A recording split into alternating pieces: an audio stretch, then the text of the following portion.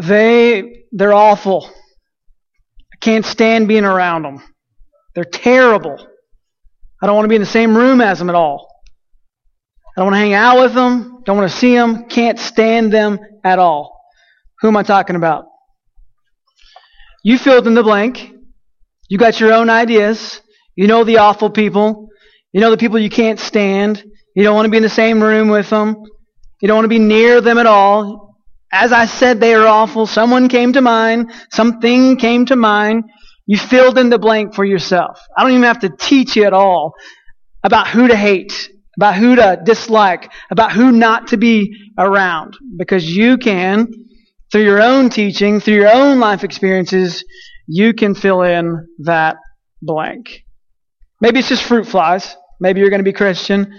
Maybe you're going to be spiritual and say, I don't hate people. I like to be around everyone. It's just the fruit flies I can't stand to be around, especially when the cantaloupe has been left out on the counter too long. I'm not talking about the loud people, the people who live next door to me, the people whose mufflers are too loud. I'm not talking about the people who encroach on my place, where the boundary markers have been set and the government even marked it off. They should know where my place begins and theirs ends. MJ knows what I'm talking about here because I encroach on her place all the time. You're talking about your neighbors maybe, or just people that you see every day, and you can easily fill in the blank of those that you do not like. And you usually call them they. Sometimes you call them them, depending on the circumstance. They are awful. Them people, I don't want to be near them. They are terrible. And they, them. And we can easily fill in the blank. As I'm still talking about it, and the reason why I'm dragging it on is because you're doing even more of a better job of singling out who those people are. Turn to Luke chapter 9. We've been talking for a couple of months now on loving our neighbor. We talked about hospitality and about our hospitable Savior and how He did not say they necessarily or them necessarily. He saw us in all our sin and decided to provide a way for us to be in right relationship with Him. And that way was provided through Jesus, our hospitable Savior, who welcomes us, though we are not deserving of being welcomed. Christ still welcomes us into His home. He welcomes us into His life, and He proves to be this hospitable Savior. We talked about evangelism, the need to share with the world how great our God is. Evangelism is sharing that very statement, how great our God is, with the rest of the world. How we are in desperate need of Him. We have to ask ourselves as believers often, or even as unbelievers, we have to ask ourselves, do we truly believe that sin causes brokenness? Do we truly believe that sin causes division between us and the Lord? As Christians, do we really believe when Paul writes, inspired by the Holy Spirit, that the wages of sin is death? If that is the case, and we truly believe that, oh, how the need to tell the world how great our God is so much greater. Great. In the last 2 weeks, we talked about disciple making. About how to be this follower of Jesus, and how from the beginning, really, when God began to separate Israel from the rest of the world, He taught them, hey, these are the things that you're to teach to generation after generation after generation. One specific teaching, to love God with everything that you are. And then as we journey through the Bible and we get to the New Testament where we follow the teachings today, we hear Christ say, love God with everything you are and love your neighbor as yourself. So as followers of Jesus, if we are one, as people who have confessed Christ as Lord and been forgiven of our sins, and no longer is our payment death, but instead our payment is eternal life because of Jesus forgiving us of our sins, then how do we neighbor? How often we can easily name those and fill in the blanks of the people that we are disgusted with, or the people that we are against. I joked, and I won't mention a name, but I joke and say that there's one particular person who has never told me what to do, but this person has told me a lot of things not to do. Don't go to these people, or don't go to this particular person, or don't do this and don't do this, and we're a world full of don'ts. Christ has called us to neighbor well. He's called us to love our neighbor as we love ourselves. So Luke chapter 9, we're gonna study the whole chapter together. I think you've got time. If you don't, it does not offend me when you walk out. All right? So if you need to leave, you're more than welcome to leave. We're going to work our way through all of Luke chapter 9 and get a good grasp on what it means to be a good neighbor, or how to neighbor. We talked a little bit about disciple making, and we're going to talk more about that tonight if you come tonight. We're going to talk more tonight about some practical things when it comes to how to neighbor. But I want to remind you of a few things this morning when we're thinking about being good neighbors, even in the sense of when we several weeks ago preached about the Good Samaritan, the story of the Good Samaritan found in Luke chapter 10. We're going to talk about that again next week. But how is it that we're to neighbor to everyone that we come in contact with? You are not alone. You know that. You're not someone who doesn't have any friends, or you don't have anybody that you have interaction with or don't have interaction with, because you're here this morning. And so just look around at the people this morning and say, hey, I want to be a good neighbor to these people around me. So in that, if someone falls asleep around you or is not paying attention well, be a good neighbor, wake them up. All right? Keep them on track. Luke chapter 9. I'm going to pray for us, and then we're going to study it together. God, thank you so much for your word. I thank you that we can trust that it's been inspired by you, that as Luke wrote this down for us to read, to be reminded of Christ and what He's done for us and what He's doing for us and what He's going to do for us. God, let us see these words from you. Let us hold them as true and as accurate. Let us hear the stories of Jesus and His teachings as things that we can use in our life today. Let us not respond to you in a way that's dishonoring to you, but God, as we study and as we respond to you, God, may you receive glory. In Jesus' name I pray. Amen. Luke chapter 9, verse 1, and He called the 12 together, and He gave them power and authority over all demons and to cure diseases, and He sent them out to proclaim the kingdom of God and to heal. Acts chapter 1, verse 8. You know this. We talked about it last week. But you will receive power when the Holy Spirit has come upon you, and you will be my witnesses in Jerusalem. The Jews would say, praise the Lord. Praise God that we get to be His witness in Jerusalem. And then Jesus would go on to say, in Jerusalem and in all of Judea. And some were like, okay, that's fine. I'd rather just stay with Jerusalem, but Judea is okay. And then He makes this statement, and He says, you will also be my witnesses in Samaria. And many of those people would say, many of the Jews would say, no, thank you.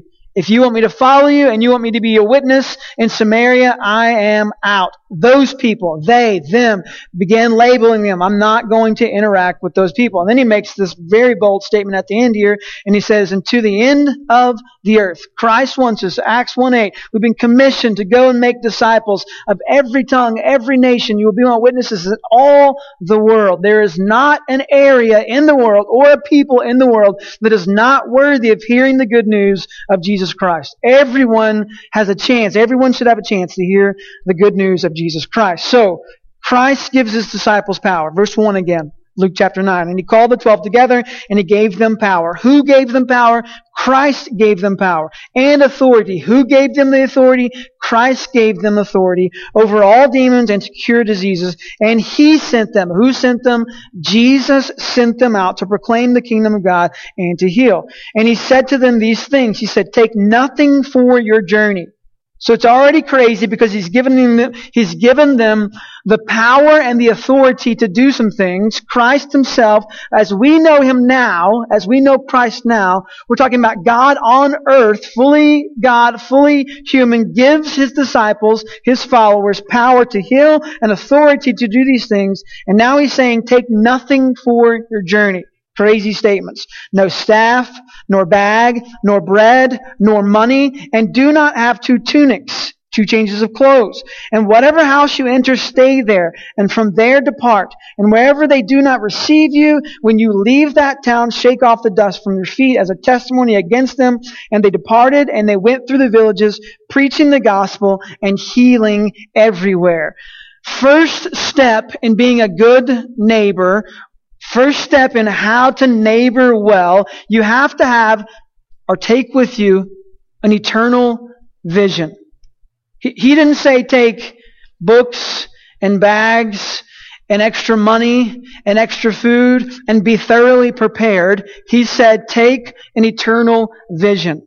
When you neighbor well and you look at your neighbors and you hear them and you may want to divide against them and say they, instead take with you an eternal vision. You want to be a good neighbor? Think about eternity. Think about 10,000 years from now. And some of you are thinking, I don't want to be my neighbor's neighbor for 10,000 years. I don't want to be even their neighbor for a day. Think about Christ and what He has done, and think about eternity. You have to have this eternal vision if you're going to neighbor well. You must have eternity on your mind. That's why He says these things. Take nothing with you. Take nothing for your journey. Why? Because if they did, they would start relying on those things. Their mind and their vision would be cast upon things of this earth instead of things of eternity. Christ is saying, as a good neighbor, we cast our vision upon eternity. Have that in mind.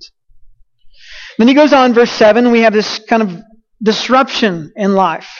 Now Herod, the Tetrarch, heard about all that was happening, and he was perplexed because it was said by some that John had been raised from the dead, and by some that Elijah had appeared, and by others that one of the prophets of old had risen. And Herod said, John I beheaded.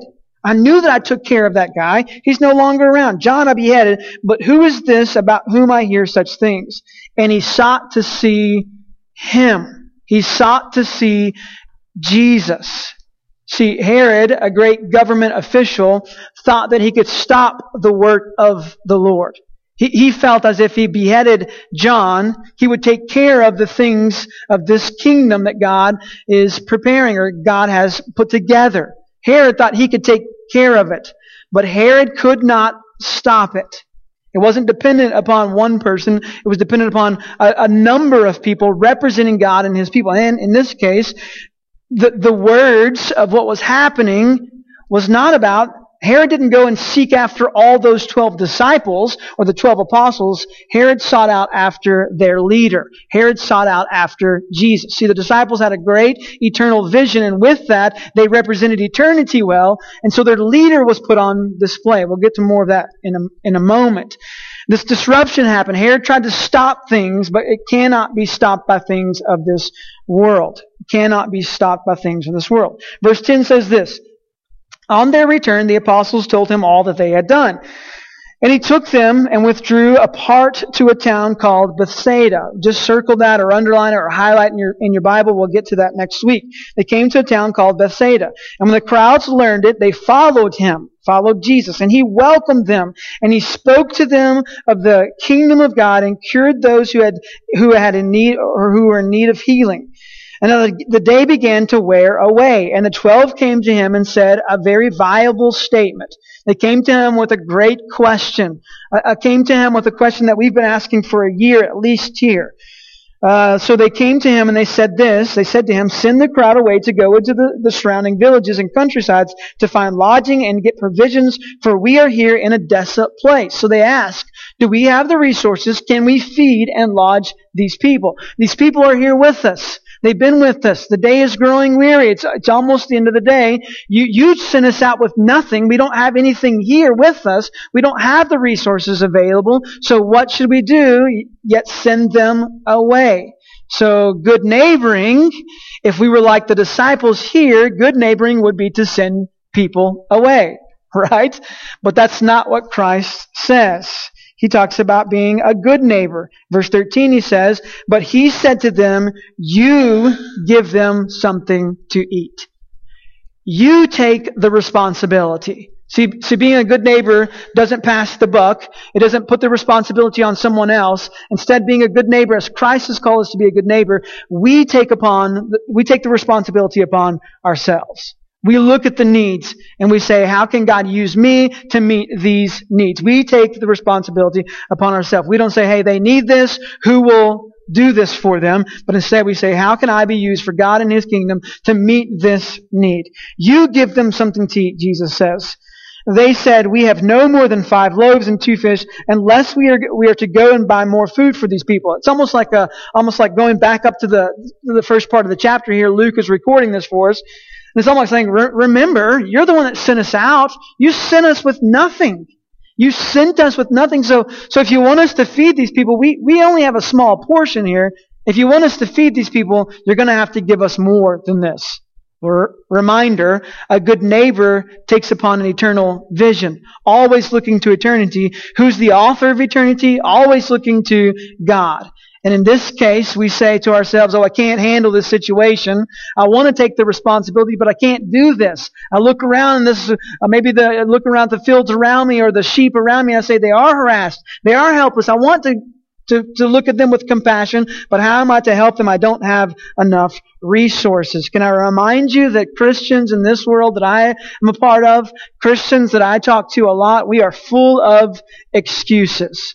We have a lot of excuses. I don't know if it's the world that we've been raised in. All generations I feel are this way. We live in a world full of excuses, and so because of that, Christians have all the excuses. And Christians of all people, those who have God, those who have been put in a right relationship with God because of our confession of Jesus as Lord, we shouldn't have any excuses at all. We have a home awaiting us.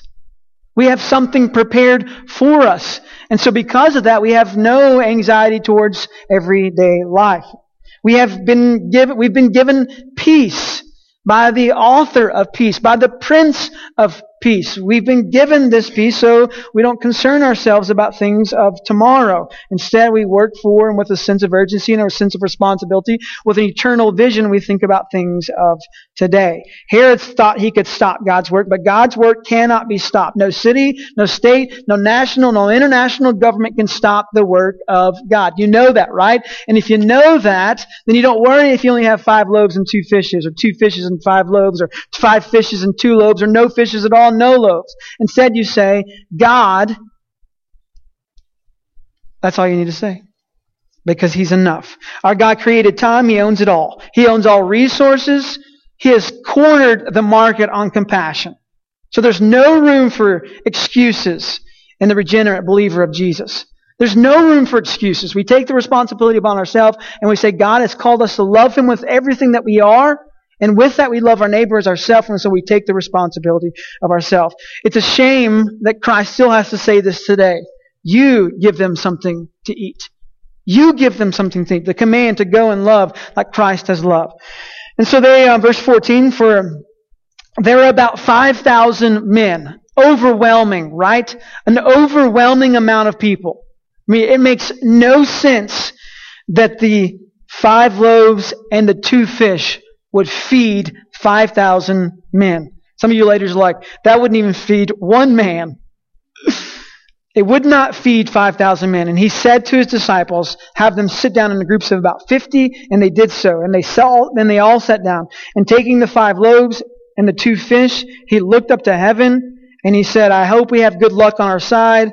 Maybe it's our right time. The stars are aligned. And maybe, just maybe, if we've done just enough, the Lord will help us. No, He doesn't do that at all.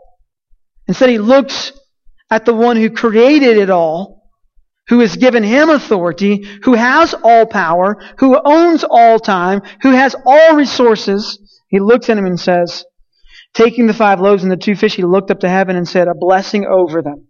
God blessed this meal. Then He broke the loaves and He gave them to the disciples to set before the crowd. And they all ate and were satisfied. And what was left over was picked up 12 baskets of broken pieces. In this moment, God did something incredible.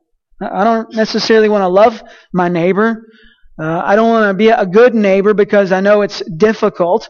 I'd rather create division than cause unity. I'd rather bring discord than offer peace. I'd rather someone else feed them and someone else take upon the responsibility. Have you seen my paycheck? Have you seen my grocery bill? Have you seen my refrigerator, the lack of the things in it? How am I to do these things? What Christ does in this example is great.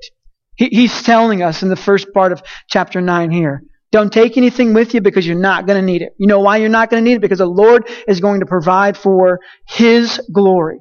If God wants to draw people to Himself, He will use whatever it takes. I love in Exodus when Moses tries to say the very thing that's happening to me right now. He tries to say, well, I can't even speak well. And God responds back, I made your mouth. In fact, I'm the creator of all mouths. I created it. I don't have to use your mouth. I'll create one that I want to use. But instead I'm choosing you to use you for my glory, for my kingdom purpose. Think you corner the market on mouths and how you can use them, big, small, whatever? No, God is the one that uses those things. If He wants to use somebody else's mouth, He will. If He wants to use somebody else's fish, He will. But He's decided, hey, here's my representative. Here's my ambassador in Lee County. Here's my representative in Taylor Middle School. Here's my representative at Norley, wherever the case may be. You are my representative. And so with that, you feed these people. Verse 18, now some serious spiritualness happens. Christ has done these things, and now they're about to recognize who Christ is. For a moment they thought, well, this is just a guy with great authority. This is just a guy with great power. He's kind of giving to us. He's giving us these things and we're going to take them and use them also. But in this moment, in verse 19, verse 18, we see something great. Now it happened that as He was praying alone, the disciples were with Him, and He asked them, who do the crowds say that I am? Who do the crowds, responding to what Christ has done, who are they saying that I am? You think Christ is concerned with that? Oh, I hope they think of me correctly. You think He's concerned with, oh, I hope they like me. I hope they appreciate who I am. I hope they appreciate the fact that there were only 5 loaves and 2 fish, and man, I just did a miracle in them. No, He's not concerned about those earthly things. He's concerned about eternal things. How to neighbor well, we think about and cast our vision upon eternity. How to neighbor well, we take the responsibility. Who do the crowds say that I am? And they answered, John the Baptist, but others say Elijah, and others say that one of the prophets of old has risen. Even Herod said that, right? Verse 20, then He said to them, but who do you say that I am? And Peter answered, the Christ of God. The one that prophecy talked about. The one who's coming to fulfill everything. The one who's coming to save the world, to reconcile sinners to a righteous, holy God. Who is it that we say that He is? The Christ of God. We have to take this as good neighbors, and we recognize who it is that's ruling over the entire world for all eternity. If we're setting our mind to eternity, if we're taking responsibility as a good neighbor, then we also say we must have a good understanding of who Christ is. When we wake up, we preach the gospel to ourselves. We say we have to remind ourselves, I am not the Christ. Instead, Jesus is the Christ. He's the one that's saving me. I'm not the one that's saving myself, but instead Christ is the one that's saving me. Maybe a good way to look at it is, instead of asking you, how long have you been saved? Maybe it's more, how long have you been being saved? How many years have you been being saved? Since your confession of Christ as Lord, how long have you been being saved? Verse 21. And He strictly charged them and commanded them to tell this to no one, saying, the Son of Man must suffer many things, and He must be rejected by the elders and the chief priests and scribes, and be killed on the 3rd day, and be raised. And then He says this terrible, horrible, not so good, awful thing for followers of Jesus. There in verse 23.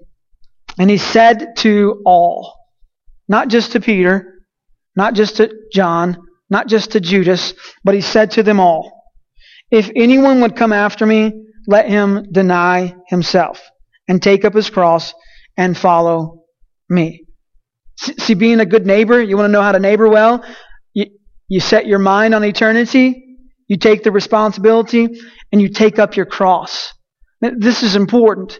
That daily you recognize this isn't a one-time thing, but every day we're denying self, we're taking Him to the cross, and we're following Jesus. We recognize that life is not about us. We follow Jesus. Deny self.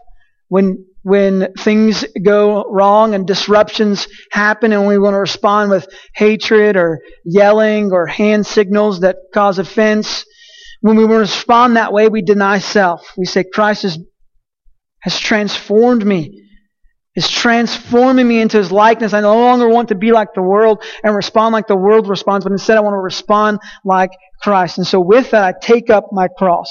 If anyone would come after me, let him deny self, take up cross daily, and follow me. For whoever would save his life will lose it, but whoever loses his life for my sake will save it. Don't ask my neighbors. Maybe ask MJ because she's really nice, but don't ask the rest of my neighbors. If I look like, if there's an outward appearance that I look like I'm only living for this earth, And I would hope that my neighbors would recognize that my mind is set upon eternity. My mind is set upon Christ and His kingdom. My mind is set upon what Christ has done for me, is doing for me, and will do for me.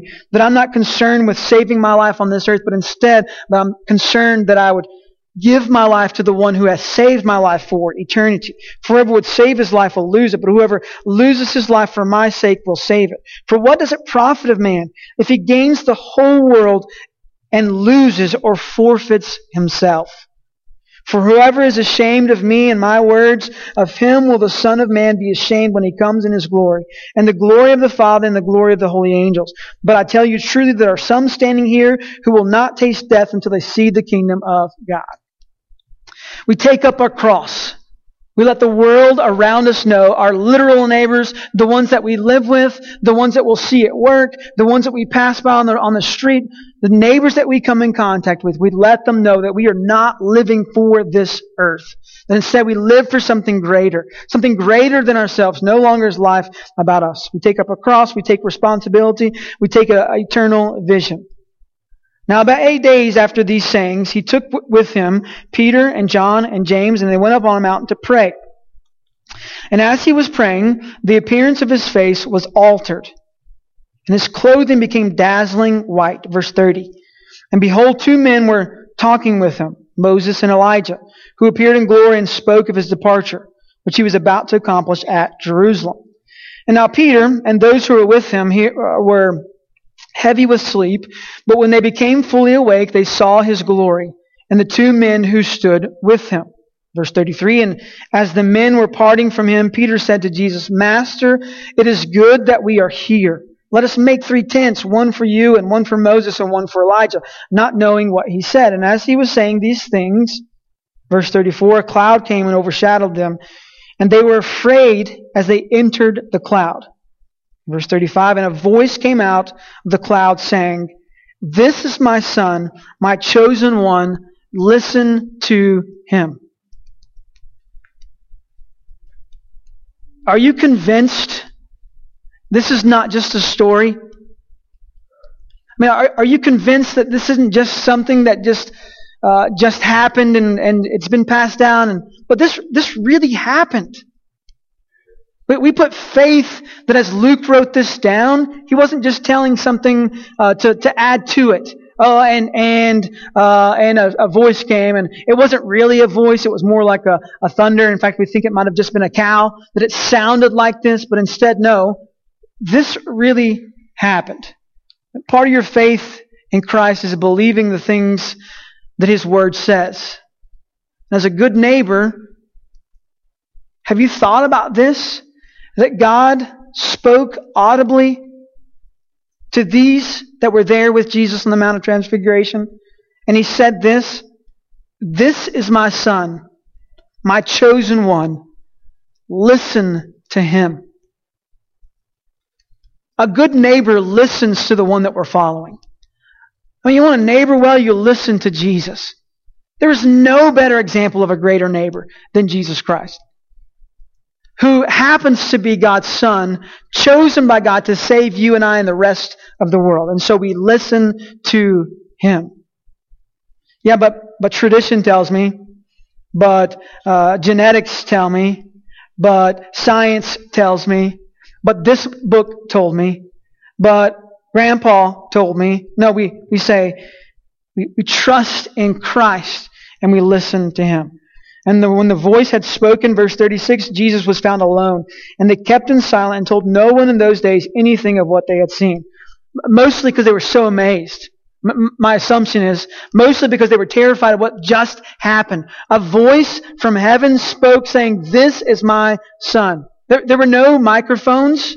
There were no bullhorns. There was no altered or made up type of sound system. They didn't have iTunes. Jesus didn't pull up his iTunes and, find the thundering God app that plays a voice and he types it in. Say this real quick and, oh, what was that? Oh, it was my app. No. God spoke from heaven. The Creator of all spoke from heaven saying, This is my Son, my chosen one. Verse 37. On the next day, when they had come down from the mountain, a great crowd met him. And behold, a man from the crowd cried out, Teacher, I beg you to look at my son, for he is my only child. My only child. My only one. And behold, a spirit seizes him, and he suddenly cries out. It convulses him so that he foams at the mouth and shatters him, and will hardly leave him. And I begged your disciples to cast it out, but they could not. And Jesus answered, like he probably says so often, even still to today, O faithless and twisted generation, how long am I to be with you and bear with you? Praise be to God that Christ also has the same characteristics as God, and he is a loving Father, slow to anger, patient, compassionate, faithful. Bring your son here. Verse 42, and while he was coming, the demon threw him to the ground and convulsed him. But Jesus rebuked the unclean spirit and healed the boy and gave him back to his father. And all were astonished at what? The majesty of God. They were all astonished at the majesty of God. Your job and my job is to put that majesty on display for the world to see. How to neighbor well? You take up the cross. You deny self. You follow Christ. You have this eternal vision. You take responsibility. You put on display the majesty of God. But while they were all marveling at everything he was doing, Jesus said to his disciples, let these words sink into your ears. The Son of Man is about to be delivered into the hands of men. But they did not understand the saying, and it was concealed from them so that they might not perceive it, and they were afraid to ask him anything about the saying. And then an argument arose. An earthly argument arose. In verse 46, arose among them as to which of them was the greatest. If you were making a case for the disciples here, and you were going to say which one was the greatest, how would you judge that? How would you come up with a list to say, well, John was the greatest, Peter was the greatest, Judas was the greatest? I couldn't have been the greatest. He was the worst. We can easily do that, right? An argument arose among them as to which of them was the greatest. Do you remember just a few verses back? And all were astonished at the majesty of who? Of God. They were marveling at the majesty of God. Who's Herod looking for? He's looking for him. He's looking for Jesus. Who are the disciples trying to represent? They're trying to represent Christ. See, a good neighbor doesn't take credit for life. A good neighbor doesn't look to be the greatest. A good neighbor looks to point people in the direction of who the greatest actually is. An argument arose among them as to which of them was the greatest. But Jesus, knowing the reasoning of their hearts, took a child and put him by his side and said to them, whoever receives this child in my name receives me. And whoever receives me receives him who sent me. For he who is least among you all is the one who is great. See, Christ is teaching them that as a good neighbor, your whole life is not to be about taking credit. If you gained everything in this world, you would still lose your soul. It's about giving credit to the one who's due the credit. About giving honor and glory to the one who's really worthy of all honor and glory. And that is not you or I. Good neighbors take no credit. And John answered, Master, we saw someone casting out demons in your name, and we tried to stop him because he does not follow with us. But Jesus said to him, do not stop him, for the one who is not against you is for you. Still the disciples are trying to create segregation and division. Still the disciples are doing their best to take credit for how great they are. Did you see this guy in the next city over? Did you see this guy? He's casting out demons in your name. He's not even a member of our church. He's not even a member of our race. See, a good neighbor takes no sides. A good neighbor doesn't try and cast out goats and sheep before the time. A good neighbor doesn't pass judgment because they're not the judge. A good neighbor points to who the greatest is and takes no sides. I love it when we watch sports at home because we are sports people, or I am at least. I'm trying to force my family to do the same thing. And one of my sons constantly asks, so in this game, Daddy, who are we cheering for? I'm like, I don't know, whoever wins, I guess. I don't really have a team on this, unless it's the Rangers. And then we watch the Rangers, and we always cheer for the Rangers, and we cheer even more for the teams that are playing against the Red Sox. We don't cheer for the Red Sox, and we don't cheer for the Yankees, and we don't cheer for the Indians. We only cheer for the Rangers. But in this case, it's Little League Baseball. We don't really have a team. We don't have a side. We're just cheering for all of them. See, good neighbors don't concern themselves with taking up sides. Who do we cheer for? Instead, we point everyone to the one who will divide. We point everyone to who is the greatest. We say, look at the one who can give you everything that you ever need. We point to Jesus. See, this is where it gets really difficult for me. Because in the world that we live in, it's so obvious the divisions that we have. It's so obvious how often we are quick to take sides. And go back to Acts chapter 1, verse 8. Go back to the beginning of the sermon as we say, they did this and they did that and they do this, and I'm definitely not on their side.